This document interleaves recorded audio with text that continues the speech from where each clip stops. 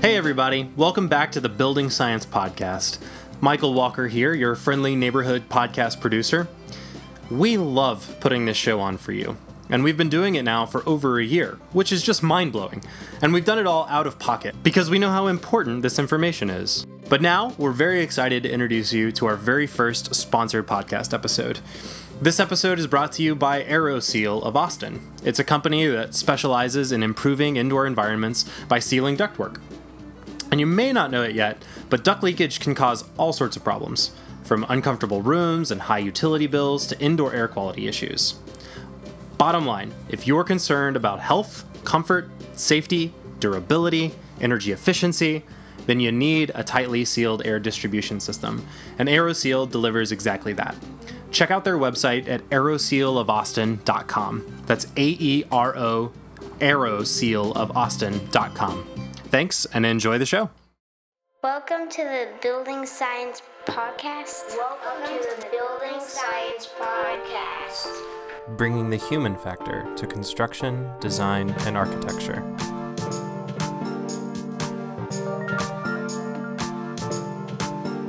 Brought to you by Positive Energy in Austin, Texas.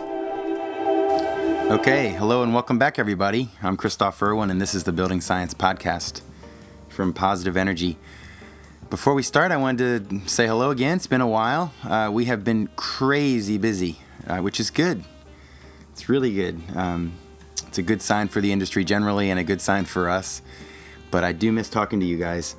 Today we have just me talking to you about one of my favorite subjects, which is water and building materials, and specifically water vapor and building materials. And this all came to me because of the weather. It's June here in Austin, and we have had a very rainy and relatively cool early June. And that's a big deal. That can be actually a challenge for the systems that we have in our buildings right now. Those of you that are longtime listeners, you know that we often talk about the need for and champion the need for dedicated dehumidification systems in buildings.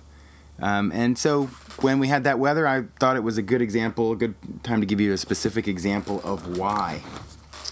So there's going to be some numbers coming at you here in a few minutes. So brace yourself. But before we do the numbers, I just want to remind us of what we know. We build buildings out of wood. There's often a lot of wood involved. And I suppose you could try to do a building without wood. But generally speaking, we use wood. And wood is an organic material, and of course it can decompose and turn into other materials, eventually becoming dirt. And what causes that to happen is when there are three things present. There is air, which is part of the atmosphere. There is water vapor in that air. And then there's an organic material that has adsorbed with a D, some of that water vapor. So that's what we're going to talk about. But first, the weather. So we've had some pretty cool rainy weather recently. And actually, today and the last few days have been back to normal, kind of hot, sunny, and humid. What we've had in early June were temperatures, at the hottest part of the day, which is roughly 5 o'clock here, where it was only 83 degrees out. And depending on where you're from, that might sound pretty warm, but that's not too hot here. But it was 75% relative humidity. So here's where the numbers start. So 83 degrees, 75% relative humidity at roughly 500 feet above sea level, which is where we are here in Austin. You can download a psychrometric app. You can look up, put those numbers in, and it'll tell you that the dew point is 74 degrees Fahrenheit at those conditions. So dew point, I don't think I have to define it in terms of like what it means. If you've ever walked barefoot across grass in the morning and gotten wet feet, you've experienced dew point. It's the property of a material at a given temperature to have water vapor end up on it from the air. And that's what we're going to be talking about today. So what's important, though, is that you could either say 83 degrees Fahrenheit at 75% relative humidity, Or you could just say 74 degree dew point, and you're capturing both of those qualities. So you'll find out that a lot of your geeky friends, or you, if you are one of your geeky friends, are going to be thinking more accurately in terms of dew point when you really want to assess the properties of the air. And there's actually an even better property, and it is the number of grains of moisture per pound of dry air. Fortunately, it's expressed as grains. And grains have a physical definition that's not based on physics, but it's based on actually grains, like grains of wheat. And the definition is that there's 7,003 grains of moisture in a pound of moisture. Roughly a pint is a pound. So you could look at a pint bottle of water or a pint glass of water and say, oh, if I broke that into 7,003 pieces, that's how big a grain is. It's roughly the size of the O on a penny, where it says 1 cent, or a quinoa seed. But back to grains. So check this out. 83 degrees, 75% relative humidity was 74 degree dew point. That's 131 grains per pound. It gives you a better sense of what's going on if you follow grains, even better than dew point. So that was 5 o'clock, early June, 74 degree dew point, 131 grains.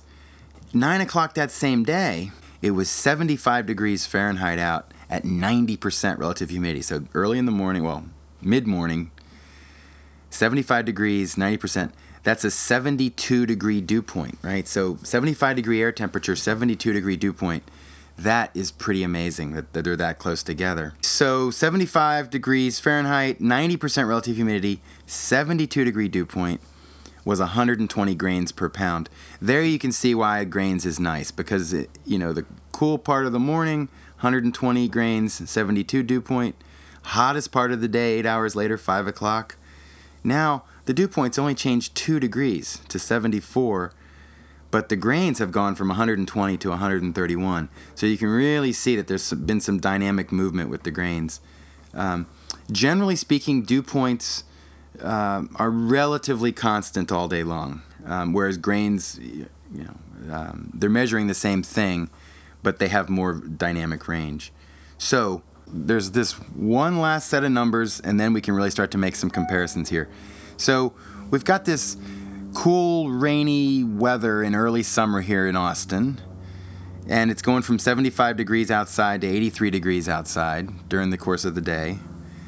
But inside, let's assume we keep the inside nice and comfortable. So 75 degrees, and let's make it moderate, 60% relative humidity. That's a 60 degree dew point, right? So you remember, we just said the outdoor dew point was 72 to 74. Indoors, we got 60. By the way, getting to grains again, check this out, 80 grains, right? So we've gone from the lowest grains that we've talked about is this indoor grains of 80 grains per pound of dry air to the outdoor being 131.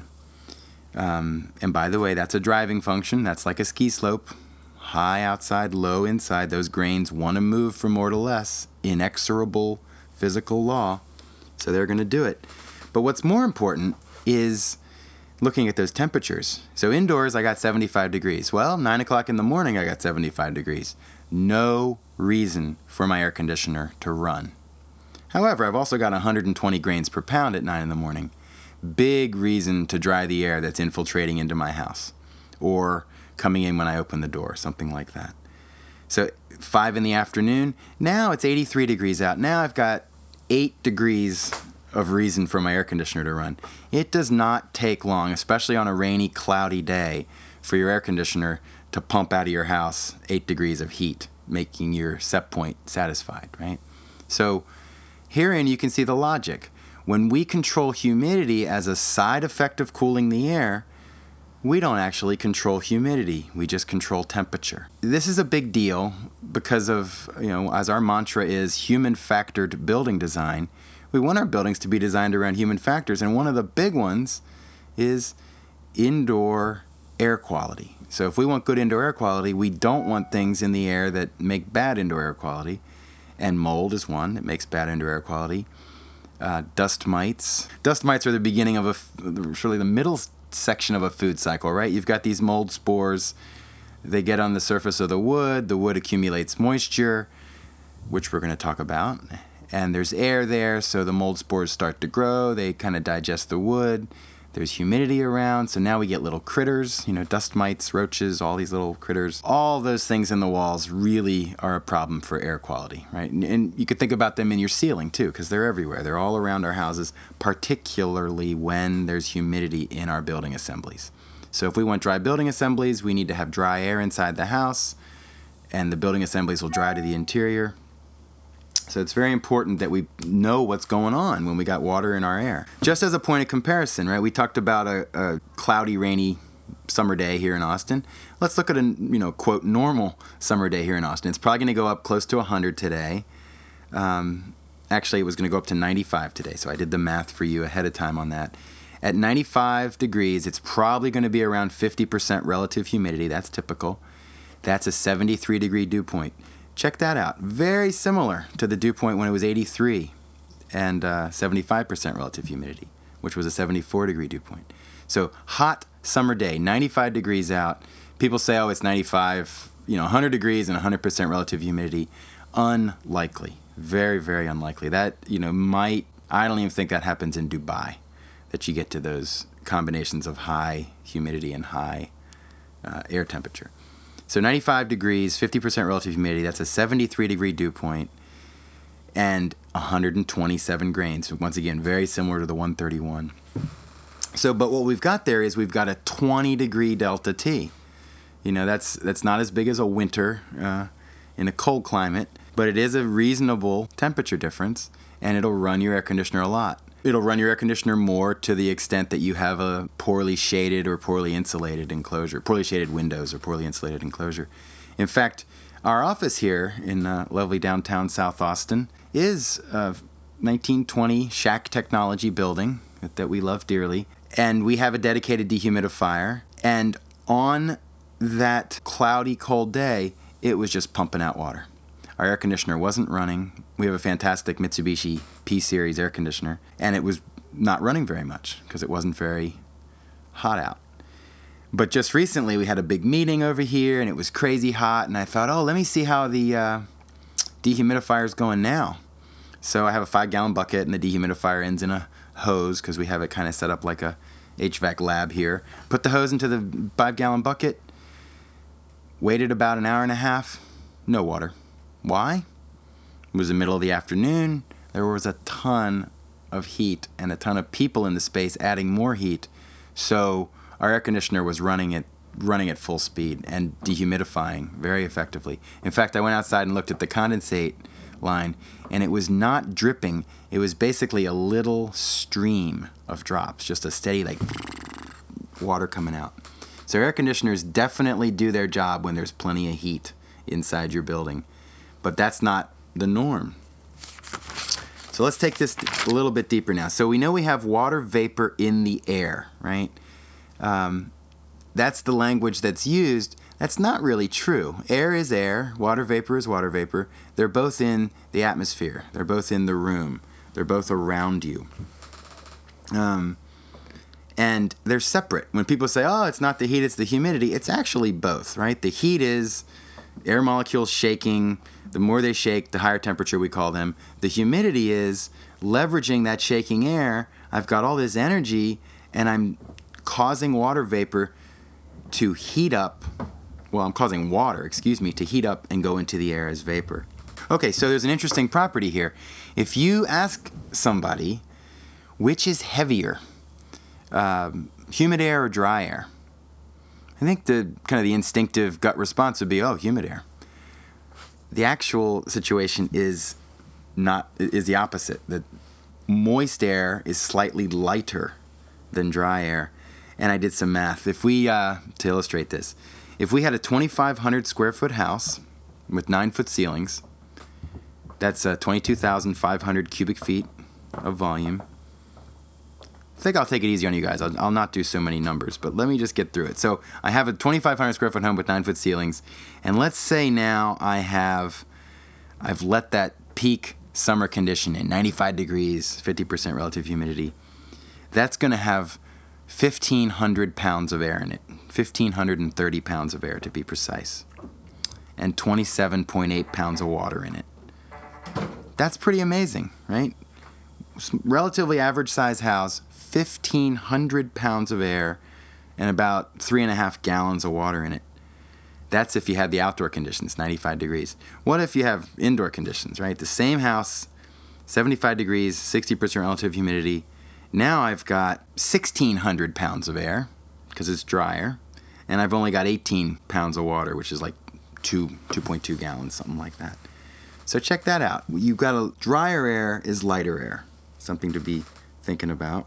And what's happening is the air that has the humidity in it that's outside your house, it's trying to infiltrate in, and it really is trying to infiltrate in. It's not just sitting there passively and it happens to experience a crack and come in. Air follows the laws of physics, which is it goes from more to less. So if it's hotter out and more humid out, both of those forces are asking the air, inviting the air, are driving the air into the house. So on its way in, it encounters building materials. And this is where the fun really begins. What do we build out of, right? Well, we build out of things like wood, plywood, OSB, drywall, concrete, cellulose is an insulation type. So we build out of materials that have two properties. One is they're porous, they're full of holes, which means the surface area is huge, right? If I asked you what the surface area of a 2x4 is, and you just looked at all the, the faces and the ends, oh, that's so not the surface area of the 2x4. The 2x4 is filled with lumens, which are like small straws.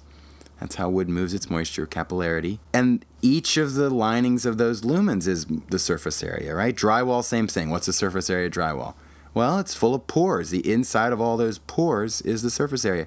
Those pores are something like 50,000 times in a drywall pore bigger than a water molecule, right? So relative to molecular water, it's huge. So that's what water vapor is. It's a molecule of water in the air, and it has polarity. It's magnetically charged, and it sticks to the inside of all these surfaces, right? When a surface is able to bond with water at a molecular level, it's called hydrophilic. So what happens is the water is stuck to the inside of the building material or to the outside of it, any surface.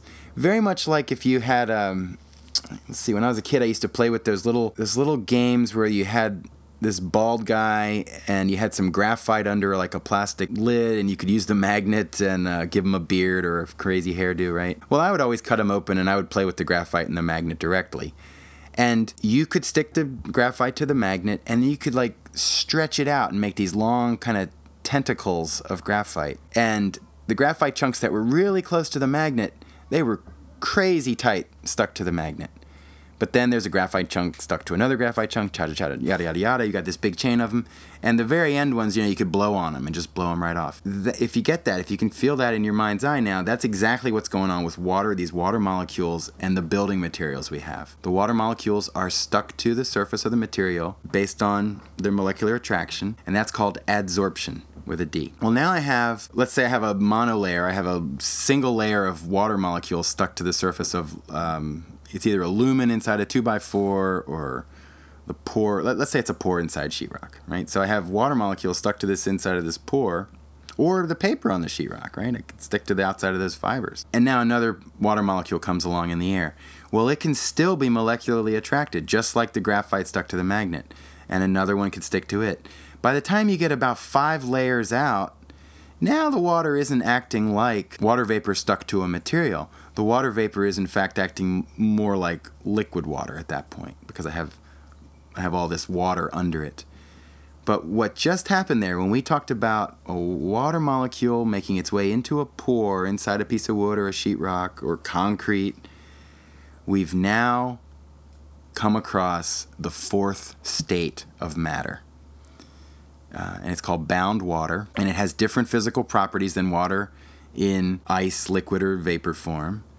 And yeah, it's a relatively unknown term, but it's super important, and it's very important for building durability, right? We need to understand the source of the need to have a building last a long time is the need to have it stay dry, or when it gets wet to have the ability to dry out. This whole topic of bound water, adsorbed water, hydrophilic materials. By the way, the water, when it's bound to a hydrophilic material, is called hygroscopic water. There's a bunch of terms here, whatever. You can geek out on them depending on your personality. But, this is a building science podcast. We're talking about buildings, and particularly we're talking about human factors, right? So what are the human factors here? We want good indoor air quality. That means we don't want these digestive processes on our building materials to be occurring. Building materials aside, we don't want these digestive processes to be occurring on the dust that we bring into our homes or that makes its way into our homes. We want our air to be clean, which means we want our air to be dry. Now, of course, there's a winter extreme, but let's just keep it for summer in Austin. It's basically unheard of that you're going to get lower than 20% relative humidity inside of too dry of air. But it's important to recognize that the health and the comfort of our buildings, as well as the durability of our buildings, are directly dependent on the systems that we use to maintain those properties, right? And so what we have is a system where building physics has changed as building codes and building practices and materials have changed. And largely, think about your own home, think about your friends. Largely, we're not paying attention to those changes when it comes to the systems that we put into our homes. And the people that we turn to for the information for those systems are still, they're still getting slow to give you the message that you need a dedicated dehumidifier. I would encourage all of you to email me after you do this little experiment. Call in 3 different air conditioning repair guys and see how many of them recommend a dedicated humidity control system for your house. Okay, so I have a comment to extend on that one, and it is that this is important. It's a little geeky, especially when you got someone like me putting all the numbers to it. But beyond the geekiness is the stark reality of we need to have a good and successful strategy for maintaining health, comfort, and durability in our buildings. And we need to be mindful of where we turn for information for that strategy. And you can hear I'm tippy-toeing over my words here because the company is Positive Energy. I'm very hopeful about the built environment. It's ready to change. And I just want us all to be mindful on who we talk to and who we turn to for information. I think that it might be the case that you will listen to me for the podcast because it's entertaining, but then when it comes to getting advice on your home, you'll listen to someone else's opinion and maybe decide, no, I don't need a dedicated dehumidifier. I can tell you that those of us here at the office, we have an Ultra Air 98H installed upstairs. That's a 98 pints per day, and the H is for horizontal. And oh my goodness, bomber difference. Absolute stark difference. I come from my house. I happen to have a very short commute. I have to walk across a street as my commute. And so I leave my house, which feels all right because I've been in there all night, and come into the office, and immediately I'm struck by the fact that I have just spent the evening and morning in a relatively cold and clammy house. And put it this way, I keep my house at 78, so it's not like I keep it super cold. But certainly at 78, I'm not controlling the moisture. So my wife and I are both sold. We are ready for a dehumidifier, a dedicated dehumidifier. By the way, another indoor air quality benefit, these dehumidifiers, the whole name is, ventilating whole house ducted dehumidification system, right? And you can piggyback off of the existing ductwork, so you don't have to install that. But now just tiny bit more numbers if you just humor me a little bit here. So we've been talking about this 2,500 square foot house. It holds about 1,500 pounds of air. So what we need to realize is roughly every 14 cubic feet of air, which is not that big. It's like a dorm refrigerator, right? It's really not that many cubic feet. That's a pound of air. So every time you see 14 feet, so let's say you have a 2 foot by 2 foot square on the floor. That's 4 feet. And you need to get to 14. So 2 feet by 2 feet, 4 feet high. That's 16 cubic feet, so it's not that much. And what's important about that, and this ties into dehumidification and air conditioning, is that when we have an air conditioner, like a typical, 2,500 square foot house is probably going to have like a 3-ton air conditioner. Maybe more, but hopefully not much more. So that 3-ton air conditioner, it's going to run on average, it's going to move on average about 1,200 CFM. It's 400 cubic feet per minute per ton. It just happens to be the way we have started to make these machines. It's a fairly accurate. No, it actually has to do with heat transfer and humidity control, but let's just go. A 3-ton air conditioner is going to move 1,200 cubic feet of air per minute, right? That's almost 90 pounds of air per minute. You heard that right, 90 pounds of air per minute. Based on the cooling degree days and heating degree days, that system's going to run about 9 hours a day. And maybe less. Like obviously on those days where it was cold and rainy, it's going to run less. Well, at 9 hours a day, at 1200 CFM, I'm going to move almost 47,000 pounds of air that day through my air conditioner. Yeah, 47,000 pounds of air. When we say, the air conditioner, we lament how much energy it uses. Well, what are we asking it to do, right? It's a monster pump. It's more moving, 20 tons of air, more than 20 tons of air a day. But let's look at a dehu, right? This 98H that's upstairs, it's going to move around more like 300 CFM, right? Which is only 20 pounds a minute. And then based on some experience, I can tell you it's going to run roughly a fifth. It depends on a lot of factors, the infiltration and all these things. But if it runs roughly a fifth of the air conditioner time, it's only going to move 2,400 pounds of air that day, right? So therein lies another good reason to have this dedicated dehumidification system, which is that I can have comfort and health without moving 47,000 pounds of air. I don't need to run as big of a pump. Now, I hope some of you are saying, wait a minute, what about variable capacity equipment? It should run more and therefore dehumidify more. And that's true. It is slightly better at dehumidifying the air. It does have a dry mode. We'll talk about dry mode in a minute. But though it's slightly better at dehumidifying the air, you can't forget, and it seems like a lot of people try to forget, that the purpose of an air conditioner, whether it's variable capacity or not, is to cool the air to the comfortable set point temperature. So the amount of dehumidification I have is an important concept here. The amount of dehumidification I'm going to get is going to depend on how much cooling I give the air. So whether it's delivered by variable capacity or fixed capacity, I got a certain amount of cooling to impart to my air, and that's going to cause a certain amount of water vapor to a first order. It's going to be roughly the same. Now, VRF's going to run longer. It's going to have some different coil temperatures, so it does have a slightly enhanced ability to dehumidify. VRF equipment also has dry mode. Dry mode is a big deal. What it is a very cold coil, very low airspeed, so it's doing a fantastic job of dehumidifying the air. It is also doing a fantastic job, what did I just say? Very cold coil. It's also doing a fantastic job of cooling the air. So when you put a system into dry mode, it will overcool the air. Same thing for the humidistats that are out there. Many manufacturers have these humidistats, and they say, we don't need a dehumidifier, I'll control humidity. Well, you will, but you will also either overcool the air to get to the humidity target that you want, or you won't overcool the air and you won't get to your humidity target, right? And typically what they do is they say, okay, I'm allowing a 3 or a 5 degree below temperature set point swing in order to control humidity. And for the most part, actually, that works. It is a slight hit on comfort.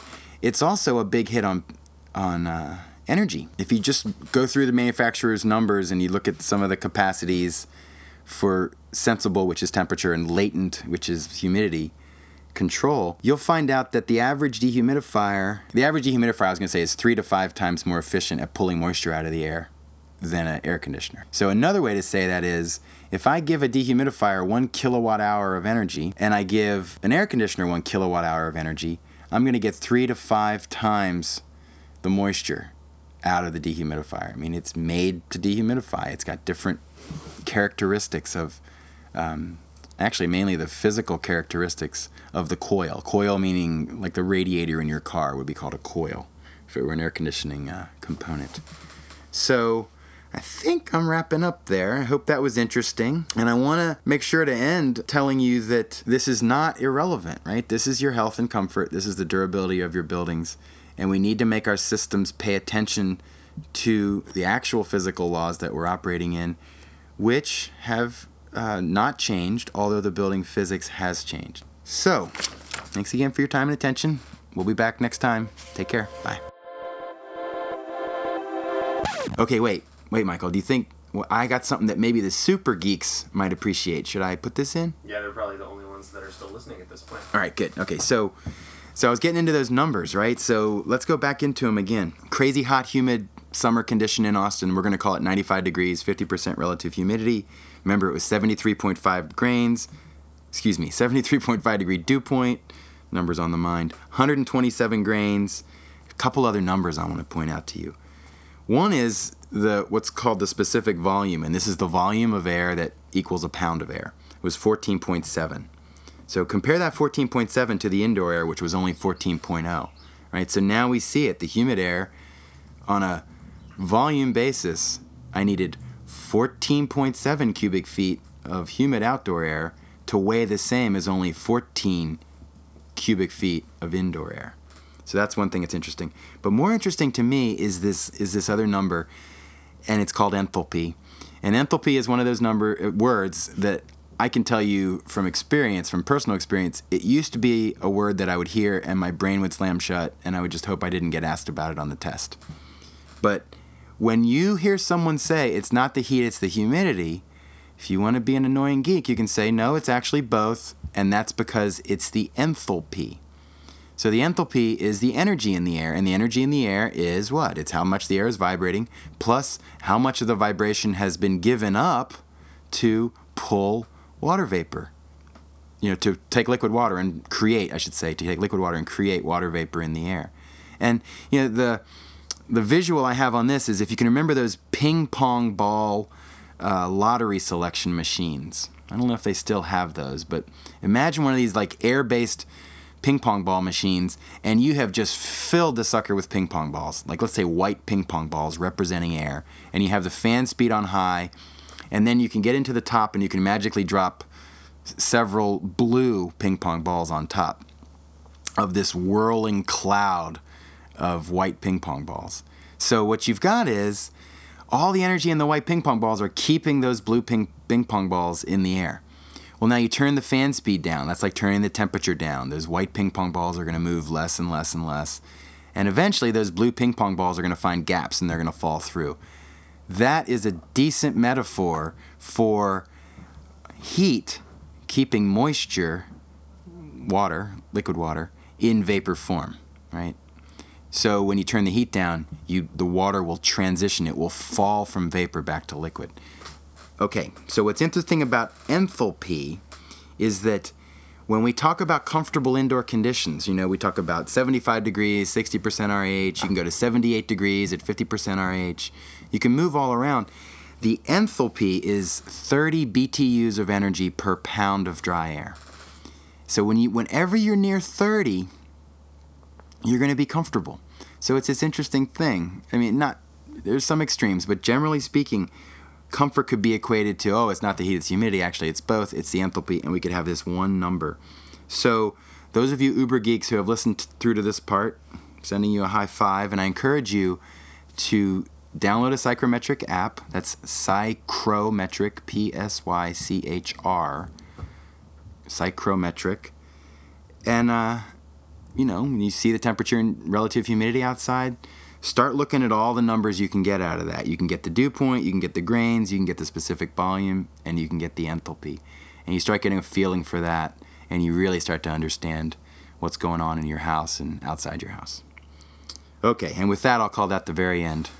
Uber geeks included. Bye, guys. I hope you enjoyed this episode of the Building Science Podcast, brought to you by AeroSeal of Austin. Be sure to check them out at aerosealofAustin.com, and be sure to mention that you heard about them on the show when you talk to them. This show is a labor of love, so if you love it, be sure to go to our website at positiveenergy.pro and click the donate button at the bottom of the page to show us a little love. Our passion, some great sponsors, and generous listeners like you make this possible, and we thank you for your support.